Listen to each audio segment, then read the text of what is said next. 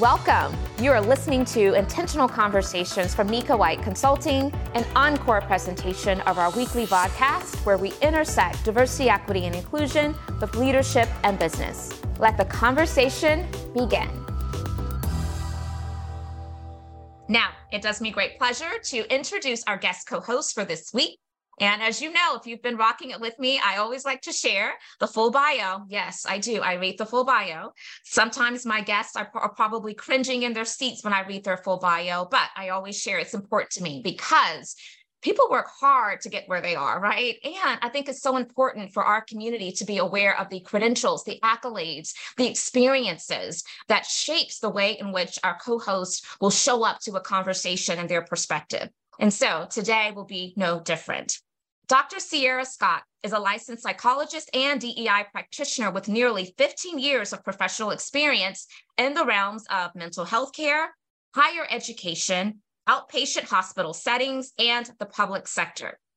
She is the CEO and founder of Recalibrate to Liberate, LLC, a consulting business that offers trainings, workshops, healing spaces, and wellness retreats, all at the intersections of social justice, mental health, and emotional wellness. Dr. Scott has also co-authored and published 2 book chapters. One book chapter explored the impact of sexual assault with women of color on college campuses. The other book chapter highlighted holistic care modalities for the treatment of psychological problems in medical settings for older adults. Dr. Scott earned her PhD in counseling psychology from the University of Georgia. Dr. Scott is also a graduate of Cornell University's Diversity and Inclusion Certificate Program. Dr. Scott intentionally embodies the awareness and skills that she learned through Stanford University's Cultivating Compassion training program, as hosted by the Vanderbilt University Cal Turner Program for Moral Leadership. As a Black and queer social justice advocate and mental health professional, Dr. Scott has proudly completed several LGBTQ+ Safe Zone allyship Train the Trainer programs to better equip herself and to champion for the safety and wellness of people across the spectrum of gender identities and sexual orientations. Her diversity and inclusion certificate from Cornell University is one that she's really proud of. And she invites you to visit her website, which is recalibratetoliberate.com. We'll drop that into the chat to find out more about her and how maybe her organization can support your DEI and inclusive wellness efforts. And so as I now stop sharing my screen and bring myself and Dr. Scott into full view for this community, I want you to go to the chat, go to the comments, but please find any kind of words of affirmation or appreciation. We always like to make sure that our guest co-hosts feel really welcomed because we are grateful for their time. And Dr. Ciera, today is no different. We're just very appreciative for you being available and willing to share with our community today. And so one of the first things that we always ask our guest co-hosts to do before we delve into conversation is to share with us something about yourself that we would not know from reading your bio, which I just shared, or even maybe from visiting your LinkedIn profile. So welcome this audience in your own way, sharing in whatever, comfort level you have about something different about yourself. Welcome.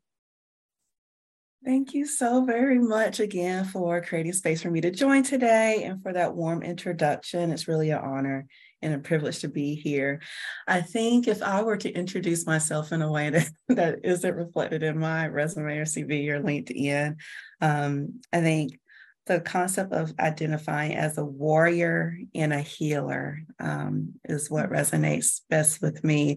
I was listening to a song that really has become a mantra for me. And a warrior in that I identify as a social justice warrior, a warrior for peace, a warrior for healing, a warrior for community, and that requires action. So when I think of the word warrior, that requires action. It requires boldness, courage, and warrior also has cultural implications for me as someone who identifies as having African and Indigenous heritage. And so coupling that also with the idea of me being a healer. So yes, I've gone to school for tons of years and I do identify as a licensed psychologist, but healer in that balancing with that masculine warrior energy, that feminine energy of healer, that I can show up just as equitably and softly, air quotes around that, when it comes to creating and holding space for those who have experienced harm or trauma, whether it's in their individual personal lives, in the workplace, their relationships. And so if I were to continue to unfold how I identify and how I feel I embody space, particularly given my visible and invisible identities, which I'm happy to share more about later. That would be how I'd further introduce myself, a warrior and a healer. And for those who resonate with that, there's a song. The artist's name is Geminelle, Geminelle. That really is like my pump up song when I'm needing to enter spaces, and honoring that both of those identities can coexist. I don't have to choose one versus the other. No, you don't. They absolutely can coexist. So I love defining, ourselves as a warrior, which is, there's obviously lots of connotation associated with that when we think about warrior strength. But then the same token, as you have expressed, Dr. Ciera, also saying I'm a healer. And that's a little bit of the softer side, right? Mm-hmm. And I do love the fact that, especially as women of color, we can get to a place where we're much more comfortable talking about holding the balance between the two, right? Being a strong warrior, but also being this soft individual that can rest, that can know that we also need support, that can be vulnerable, and that can just through maybe our presence to provide a level of healing for others. And so I absolutely love all of that. So I want to jump right in. I want you to tell us a little bit about your DEI journey. I want to understand what inspired you to start your business. Again, the name of it is Recalibrate to Liberate. And so what was that experience like? Yes, thank you so much for that question. So for me, I would say that my personal identities and my professional and identity development across the years, as someone who is very connected to my Black identity, my identity as having Muskogee Creek heritage, my identity as a member of the LGBTQ community, I identify as queer, and just what that was like growing up in the Deep South. I was born and raised in Georgia. And also coupling that with my deep spirituality. And so embodying all of those elements of who I am just as a human, and then how that has impacted how I move in professional spaces, particularly when I have, for most of my career, been either the only person of color and or one of a few. And then when we intersect that with my other identities, particularly around identifying as queer, I began to advocate like personal experiences, but then also supporting other colleagues, particularly colleagues with systemically marginalized identities of when they're experiencing micro and or macroaggressions in the workplace, experiences of tokenism and how that intersects with white supremacy culture in the workplace. And this going back, I would say really 15 years, like I've been, in the professional space for 15 years, and then knowing the power of not only having the language to describe those experiences when they're happening to you, but then also I wanted to, because psychology, being a psychologist, very much can focus on that one-on-one intervention, sure, but I'm really also very passionate about community engagement and systemic level changes.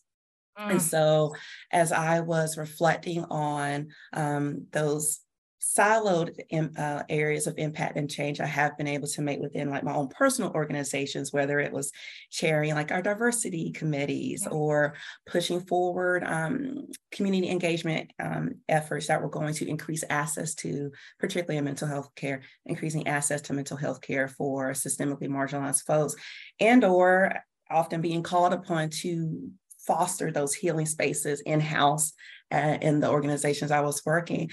I, on a deeply spiritual level, again, wanted to make change systemically, community-wide, and call it Pollyanna, but honestly, like the world. That is truly my hope. That is my desire. And so that is where my business idea, I really meditated on, and I knew I wanted to be a consulting firm and knew it would couple one of my other identities as an educator. I'm looking at my mom here on the Zoom screen. I also come from a family of educators, deep lineage of educators. And so that is a part of who I am.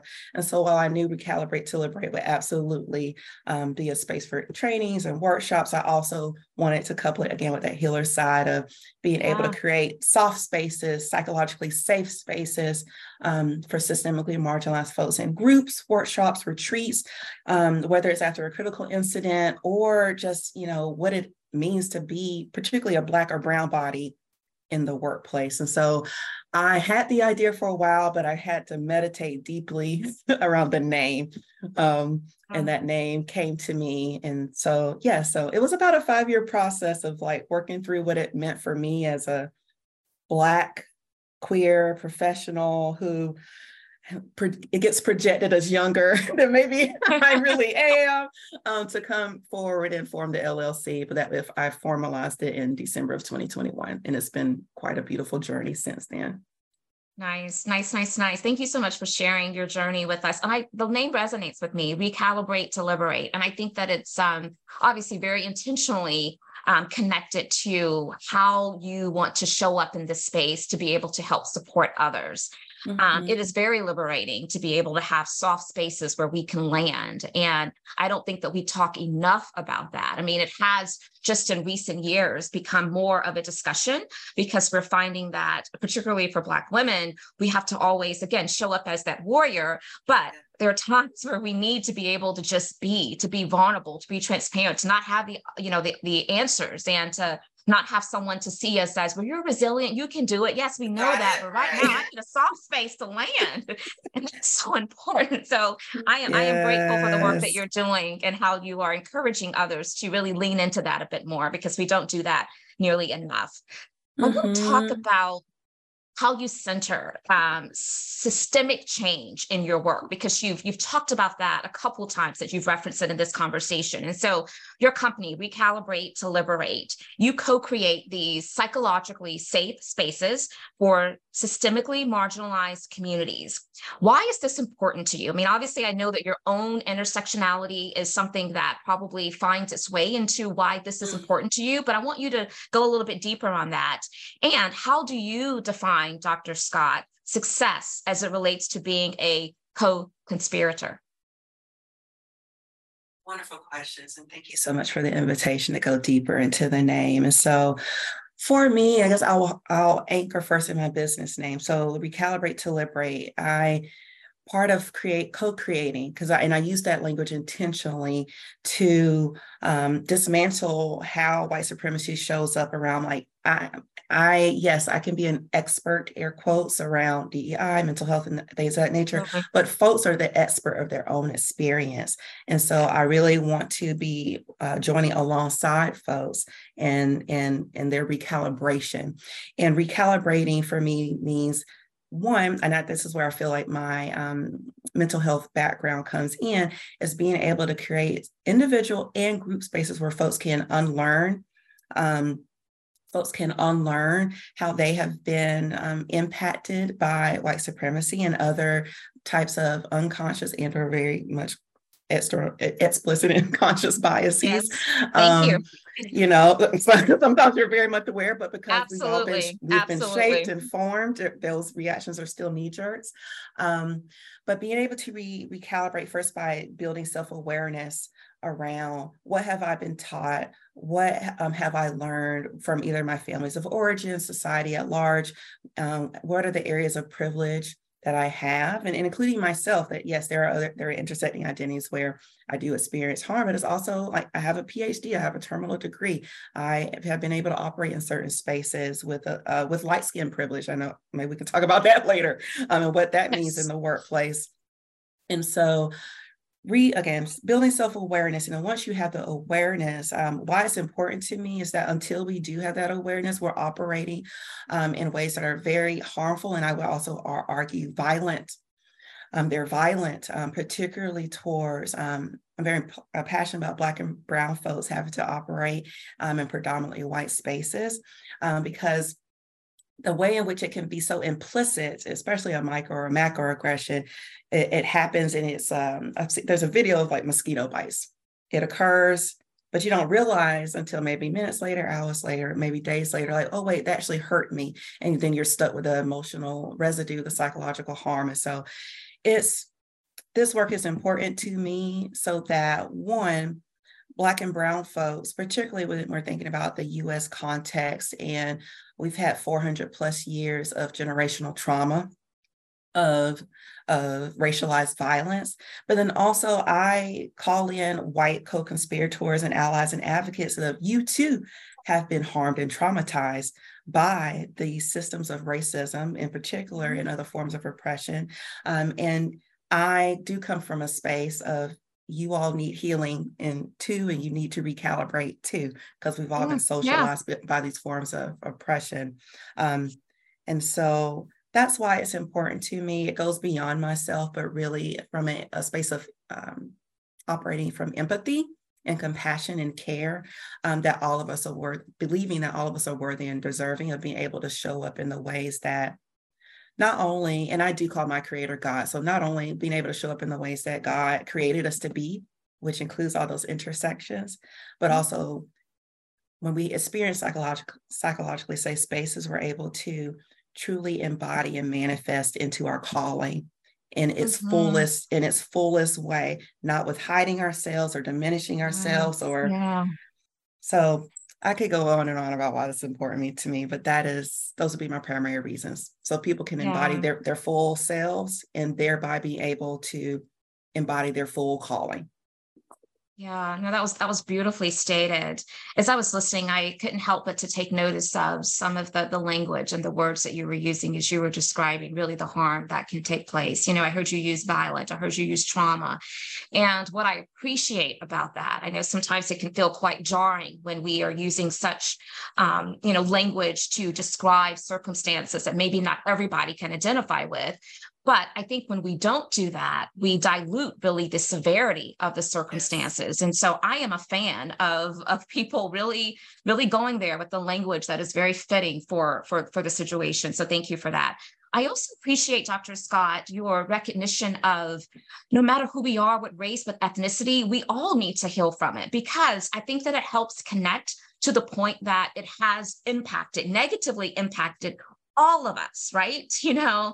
And I do believe that healing, if that can occur across every individual, it better positions us to do our part at the individual level to help try to dismantle the white supremacy culture, because we all uphold it, even as practitioners. You mentioned sometimes that we fall into it. I mean, that's a normal everyday thing, just because we've been so conditioned to it. And so I appreciate when we can peel back all the layers and really get to the root cause of why is this continuing to show forth in our society. And this is why. It's because we all need to be on a path of really trying to dismantle it. And it sounds like a lot of it begins with the recognition and the healing from it, right? So great points that you made. I want to talk about your role and your experience, of course, as a licensed psychologist in doing this work. So can you share a bit more about the intersectionality of mental health and DEI, and how, again, your experience as a psychologist allows you to maybe be even more effective than someone that doesn't have that training when you're coaching and working with different individuals and organizations?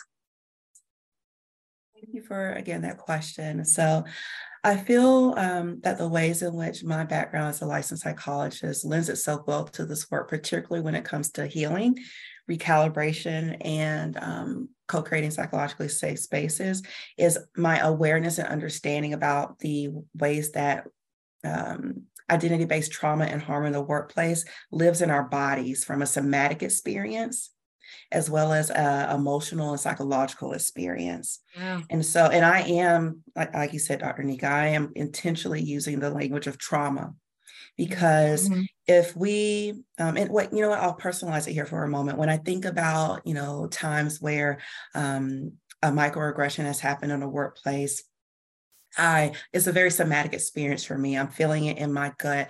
I'm getting really hot. I'm feeling tingly everywhere. I'm tensing up these hips and this lower back. Those are my signals of, that really has impacted me. And so as I'm saying that, I invite everyone here to reflect on, when you because it's like a shock wave or earthquake, Yeah. so there's the moment of impact, but then there's the ripples. That's how I think about how trauma, especially in the workplace, can occur. And so I feel like my mental health background can help one validate and normalize that, because I think we have been taught, particularly from westernized and Eurocentric medicine, that the mind and body are separate, when in fact indigenous heritage teaches us that they are very much much connected. And so I think that's number one, is being able to help folks give the language to the somatic physical experiences they're having in response to the workplace trauma. And then from an emotional space, thinking about, I feel as though I'm able to, again, give language to people around experience of hypervigilance they may be having in the workplace after, let's say, an incident has occurred, especially folks with marginalized identities. You may feel mistrustful of certain spaces. Yeah. You may be self-isolating as a form of self-protection. You may be coming in, doing your job, if that's not already your motive, your way of operating. Come in, do your job, and leave. You don't want to socially connect, again, perhaps from a space of self-protection. Yeah. I could go on and on, but there are these ways in which the psychological impact, because I don't feel like we give it language of, oh, that's why I'm showing up this way. I'm in self-protection mode. I don't have an attitude just because. I'm not isolating myself just because. No, this workplace doesn't feel safe. So I'm doing what I need to on a human basic level to take care of myself. And so as a psychologist, one, being able to give the language, and then being able to work, whether it's with employee, affinity groups, or working with the leaders and directors of these organizations around, how is your leadership style? Either reinforcing that this is a safe space or reinforcing that it's not a safe space. How do staff meetings run? How are those run? Are those shared, or is it very much top down? When someone calls in a oops or an ouch, I know we use that language in the DEI, when someone calls in a oops or an ouch, what is that met with? Is it met with defensiveness? So people learn, oh no, this actually isn't a safe space for me to challenge things, or is there space, again, for the challenging, where people can co-learn together, because that eases tension in the workplace and helps people feel like they can really lean in, and it signals psychological safety. So that's how I feel. Again, just my understanding and awareness of those concepts, but then thereby them being able to create the individual and group interventions to create the safe spaces in the workplace, and also spaces for healing in the workplace. Yeah, what's coming up for me, Dr. Scott, is how powerful and empowering it can be to have language around what we're experiencing in order to be able to get the support we need and to heal, right, from those trauma experiences. And so what I love about how you have talked about the intersection of your training as a licensed psychologist is that's a way to kind of fill in the missing gaps. Because how many times do you and I, as we are just in the midst of this work, we encounter people that are holding what they have experienced and not talking about it because they really don't know, is this just me? Or did this really happen in the way that I sense it happened? Why am I feeling this way? And I think that part of the healing process is being able to first and foremost validate that what people experience really is their experience, right? I mean, you mentioned earlier that there's a lot of value in recognizing that folks are the expert of their own experiences. Sometimes we try to be the expert of someone else's experiences, and it's like, no, what are we doing? What are we doing? What are we doing?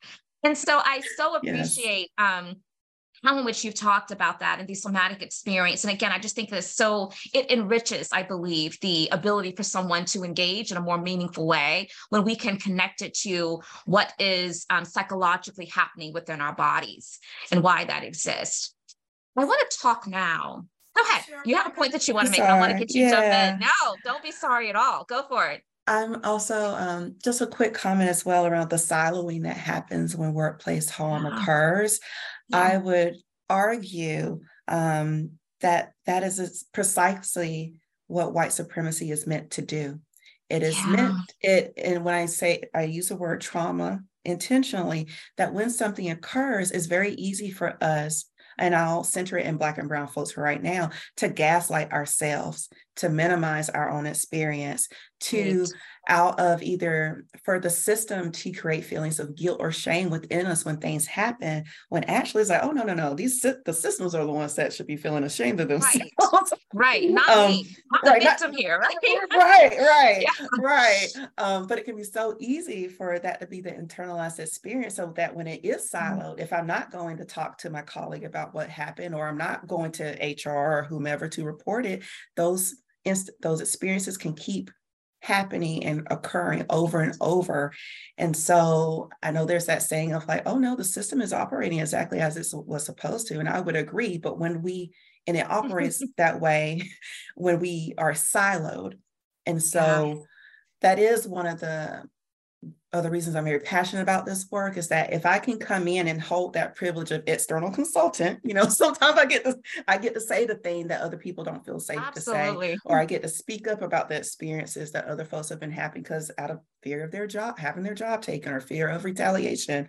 But I just wanted to speak to, again, that siloed experience of like, that's how racism, sexism, homophobia, ableism, all these isms can continue to thrive when we're not talking about it. And so that's why co-creating psychologically safe spaces where people can talk about it in community and thereby heal in community is something that's where that warrior comes in, that the warrior side comes out for me.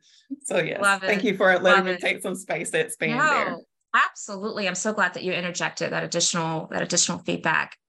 So when we think about wellness, which again is part of how you center your work, right?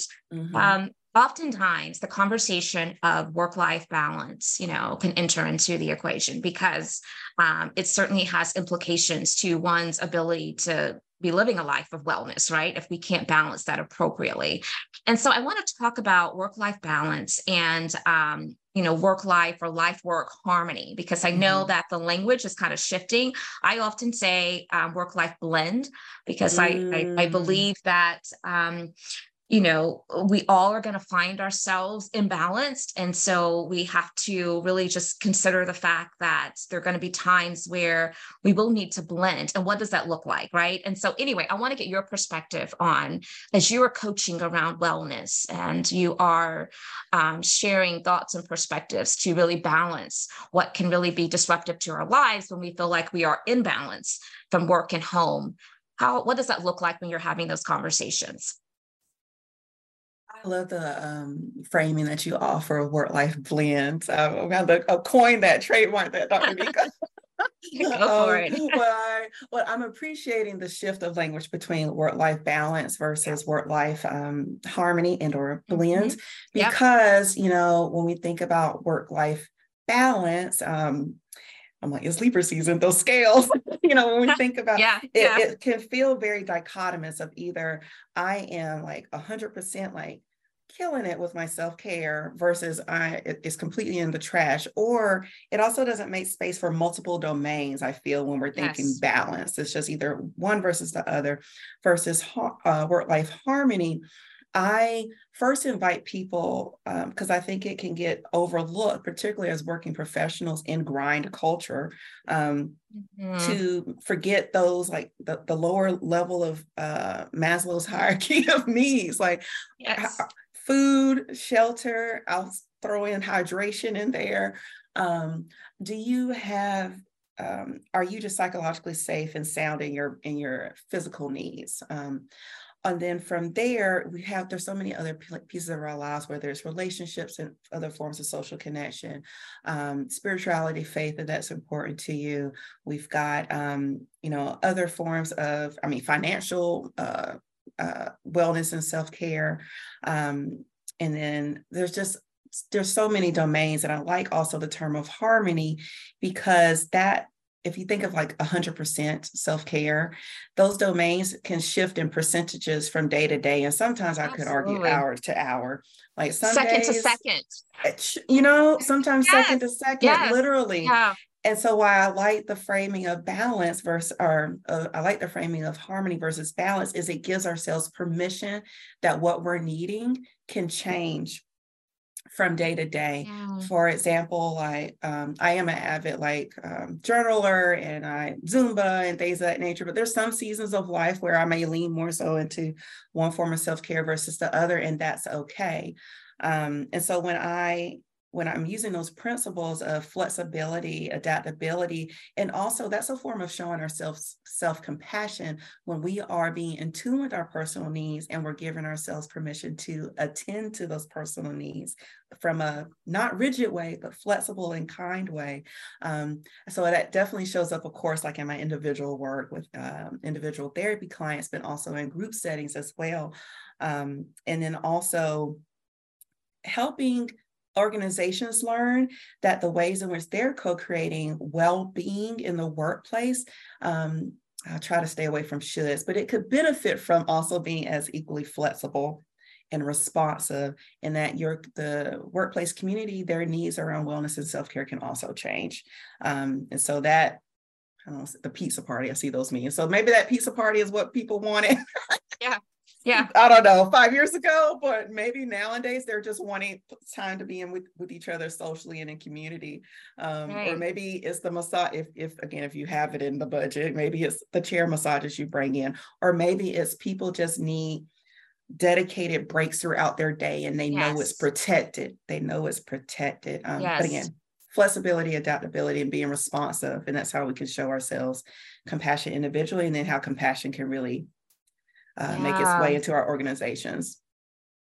No, I so appreciate that. I want to stay here for a second on this work-life balance, blend, or harmony, because it reminds me of a post that one of my friends, who's actually a Black woman, and she is a founder, and she basically went to social media and she shared, "If I'm honest, I suck at work-life balance. It always feels like people tell you that you should learn to rest after they have already made it. Like, is hustle necessary to get to the rest? Or are we all just running so hard because we are trying to outrun failure?"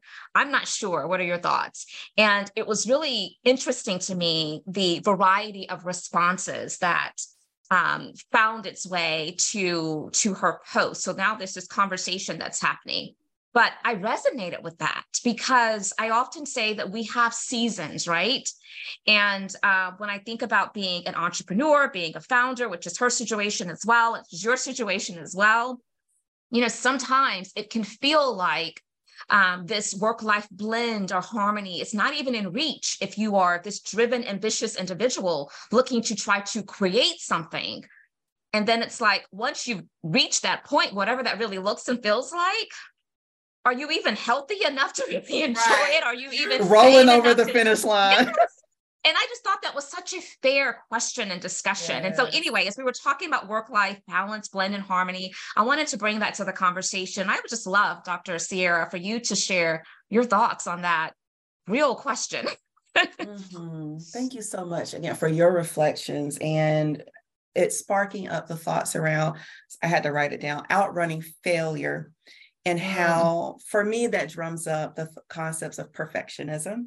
Yeah, it does. You're right. Yeah. Particularly, and I'm always trying to be authentic. Like for me, definitely, I describe myself as a recovering perfectionist, meaning that it is in progress every day, especially as a high achieving person. Like I was in the international baccalaureate program in high school. So like it's been entrenched in my spirit for a very long time, that high achieving spirit. And I also don't want to damper that side of myself of like, it is my work ethic and my openness to creating. Like I feel like that is why I'm here, is to help, is to join folks in co-creating things. That also though means I have to give myself permission for things to be undone. And my goodness, that is something I like things to be tied up really pretty with bows on top.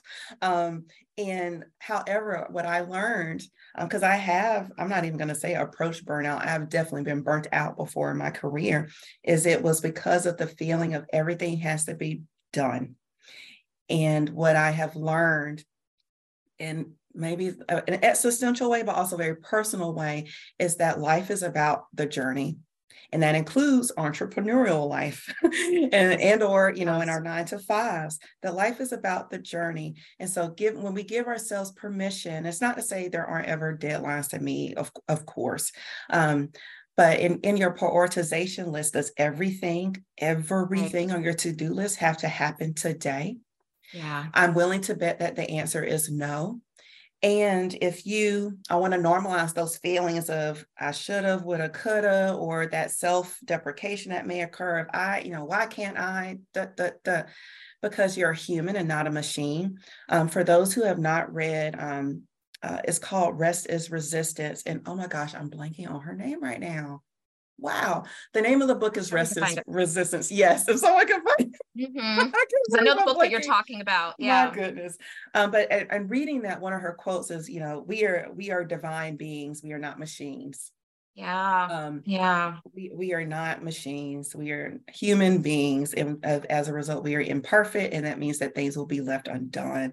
But when we are operating from a capitalist society, which I know some social justice advocates would argue that a capitalist society is a white supremacist society rooted in slavery, just because of the 24-hour work grind, that if my pausing and giving myself permission to rest, I know at least for me and my African ancestors, that is the dismantling oppressive systems. That's right. And it's a way in which we, again, just give myself permission to pause and rest is also a way to work more on that blend, that work-life blend, that work-life harmony. So thank you for that. Those are my musings in response to that loving question. Your musings, and they are speaking directly to me. I don't know about this audience, but I can just tell you, speaking directly to me. I placed into the chat, give yourself permission to be okay with things being undone. And that is powerful. It's so simple, but yet very powerful, because I am one of those individuals where if there are a lot of things on my to-do list and I can't scratch them off, I'm like, oh, it is like anxiety inducing, right? And so I need to work through that. And I appreciate you kind of naming that for myself and maybe some others in this community as well. And you're right. I think that we treat each other like we're machines. I mean, even think about the language, like in the workplace, human resources. Right. I mean, where are we placing really the emphasis, on the human portion or on the resources portion? That gets back to that. We are machines, right? And so there's certainly some merit maybe into reimagining how in which we're even talking about talent in the workplace. Venetia is one of our guests today, and she actually shared into the chat. Yes, Dr. Scott, I can definitely relate. I have worked hard, though, on being more intentional and taking care of me and just letting go of what didn't get achieved for that day. Thank you for sharing, as I truly have been there and experienced feeling burnout. And so your message is really resonating with folks. We did find the Rest Resistance book that was referenced earlier. And so there's a link into the chat. I hope you all will take advantage of that. I want to shift now and let you know that while I know I've been kind of, really hogging Dr. Scott for myself with my questions, I do want to give you an opportunity as our community here to present any questions to Dr. Scott, or even contribute to the conversation in whatever way that feels appropriate for you. You can do so if you're part of our Zoom community by using the raise hand feature that lets me know that you're willing to be added to the spotlight, and I will invite you to unmute yourself and share, or you can continue just to place into the chat. If you're joining us LinkedIn Live, then you have some questions. If you want to go to the comment section, my team is watching that, and we'll bring it over into our Zoom community. So I'm going to ask one more question while people are percolating around maybe perhaps what curiosities are coming up and questions or contributions they want to make. And so just to give you time to do that. Vicarious trauma, we've talked about language and words, right? So vicarious trauma is a widespread, Dr. Scott, but rarely talked about phenomenon. I want you to explain what this is and let us know why this can be really harmful if there aren't interventions for the practitioner experiencing this. So vicarious trauma includes those emotional, psychological residue, the impact of a traumatic experience we'll center in the workplace, whether that is, let's say, there's been an experience of grief and loss, or let's say there's been a death in the workplace, let's say there's been a micro or macroaggression in the workplace, or just an overt form of oppressive policy maybe in the workplace. If there's I know I'm here based in Nashville, like the Covenant School shooting, like that was, supporting clients and colleagues, some of which had personal connections to that shooting, holding those stories. And so if I had to streamline it into what vicarious trauma is, when you are a practitioner and you are hearing those stories, and or depending on your own salient cultural identities, you are also personally impacted by those incidents, then you're left behind, those emotional side effects are what you're left behind with, whether it's hypervigilance, meaning like feeling on edge, really constantly watching for your safety. If your sleep is disrupted, your eating patterns are disrupted, nightmares, and flashbacks sometimes can occur, just a feeling of weightiness. I know vicarious trauma and burnout symptoms can also look very similar to depression symptoms when it comes to low mood, low energy. And I do want to use my voice as well to speaking to how suicidal thoughts can be one of those effects or related to vicarious trauma, because of just the overwhelming sense of somatic experience of vicarious trauma and or the hearing of the psychological impact. And so why it's so important, particularly as practitioners, and I'll say DEI practitioners, when you're going into spaces, you are hearing about some of the most painful experiences that folks have had. And again, depending on your own personal identities, you can't help but feel that in a heart space and on a soul space. And so when you're leaving those places, while you're there, I encourage folks, if you don't, then that's when it can manifest in medical issues, heart disease, these other forms of cancer, mental health, anxiety, depression, suicidality. If we're not attending to ourselves when we are entering spaces and experiencing vicarious trauma because we're hearing the stories. And so I ask people, how are you grounding, DEI practitioners, how are you grounding yourself while you're there? You don't just leave yourself outside the door when you walk into these spaces. So is it, grounding through your body? Is it, you've got something that you hold to stay, present? Are you somewhat maintaining eye contact, hydrating, drinking your water, doing deep breathing? And then what's your self-care plan every single time you exit a space where you have either you were witness to or again, you heard about these traumatic experiences in the workplace, because that's what makes this work sustainable. If you are not taking care of yourself and attending to the impact of vicarious trauma in your body, your mind, and your spirit, this work is not sustainable. And we really need you, myself included. We need everybody here doing this work.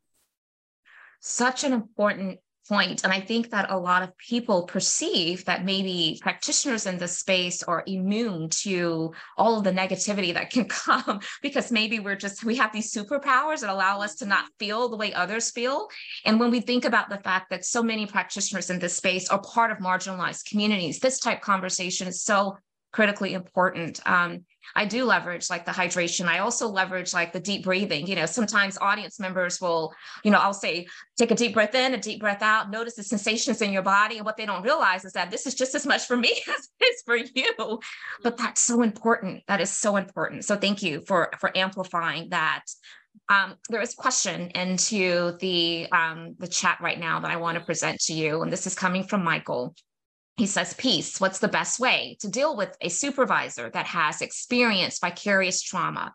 Oftentimes, there are supervisors that ignore the DEI component and treat subordinates horribly. What would you recommend for that? What would you say, Dr. Scott? Taking the question in, and I'm acknowledging I'm going to respond in the way I'm interpreting it. So I just want to put that caveat out there.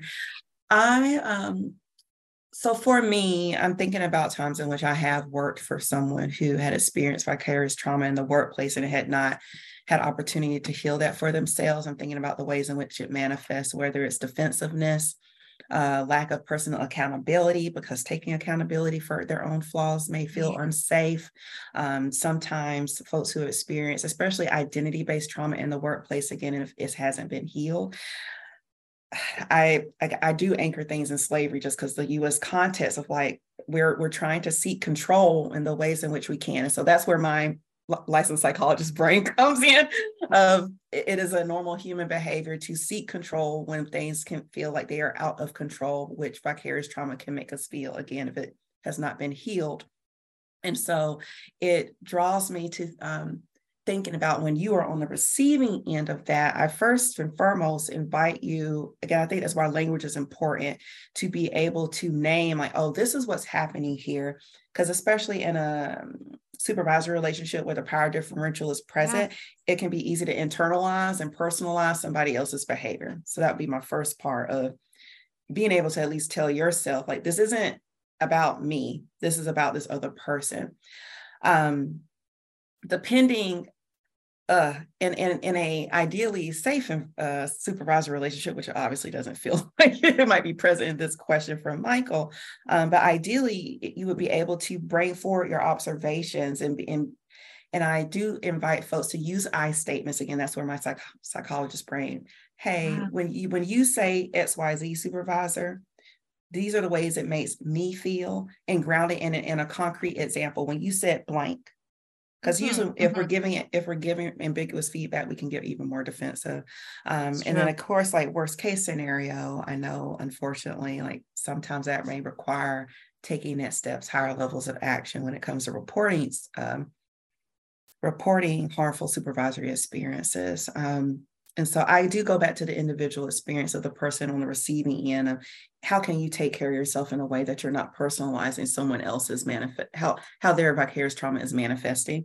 And then if you feel safe broaching that conversation with the supervisor around how they're about how they're showing up is impacting you. But if you do not, and if there are other avenues by which to take action of reporting, feeling that you can avail yourself so that with additional support. Again, that's my answer without having the full context of the situation. Sure. Thank you, Michael, for your question. I love the fact that you brought up the importance of specificity when you're giving feedback. You know, I think your statement was when it's ambiguous, it does cause people to become more defensive. And so that's a really good practical takeaway that I think this audience certainly can gain some value from. So I don't see any hands raised, but if you have some questions, you know, send them my way. I do want to now address a topic that I think is really critically important. You know, many of our listeners are advocates for the LGBTQ+ community. And I want to understand, Dr. Scott, from your vantage point, how can leaders and champions of and allies of the LGBTQ community that are not, how can they ensure that they are not unintentionally adding more trauma to that community? I think in hearing the question, one is thoughtful questions. I'm grateful for all the questions that have been asked. I would invite folks to give themselves permission of like, you might not be able to ensure, like there's a lot of pressure on that. You might not be able to ensure psychological safety when it comes to LGBTQ identified folks, when it comes to getting everything perfect. You know, so for example, I'm thinking about pronouns. I would say that when we use language of preferred pronouns versus these are just folks' pronouns, that can signal to an LGBTQ identified person of like, oh, well, maybe it's minimized because I just prefer these. Like, no, I just prefer chocolate over vanilla. That's what I prefer. Yes. But because of the saliency of language, if someone is saying, here are my pronouns, I do invite folks to use them. But also, again, with that ensuring piece, you may make a mistake in mispronounce someone or misgender them, is to make that up, to apologize, and then also not centering yourself in that apology. Like, please do not wax poetic for 10, 15 minutes about how terrible you feel, because then that's just making the other person hold the emotional burden of taking care of you. So I wanted to ground it in an example of like what it can look like. So honoring folks' pronouns, but also if you make a mistake, not centering yourself in that apology, but do take ownership over the mistake that you have made. I would also say when you're thinking about policies and procedures in the workplace, how are folks, if they are partner, how are their partners included in those activities? Is it safe for people to bring their partners to community building activities in the workplace? When you are, and I'm using the word partner directly. So I will say for myself as a queer identified person, I very often people may make an assumption about the gender identity of my current partner.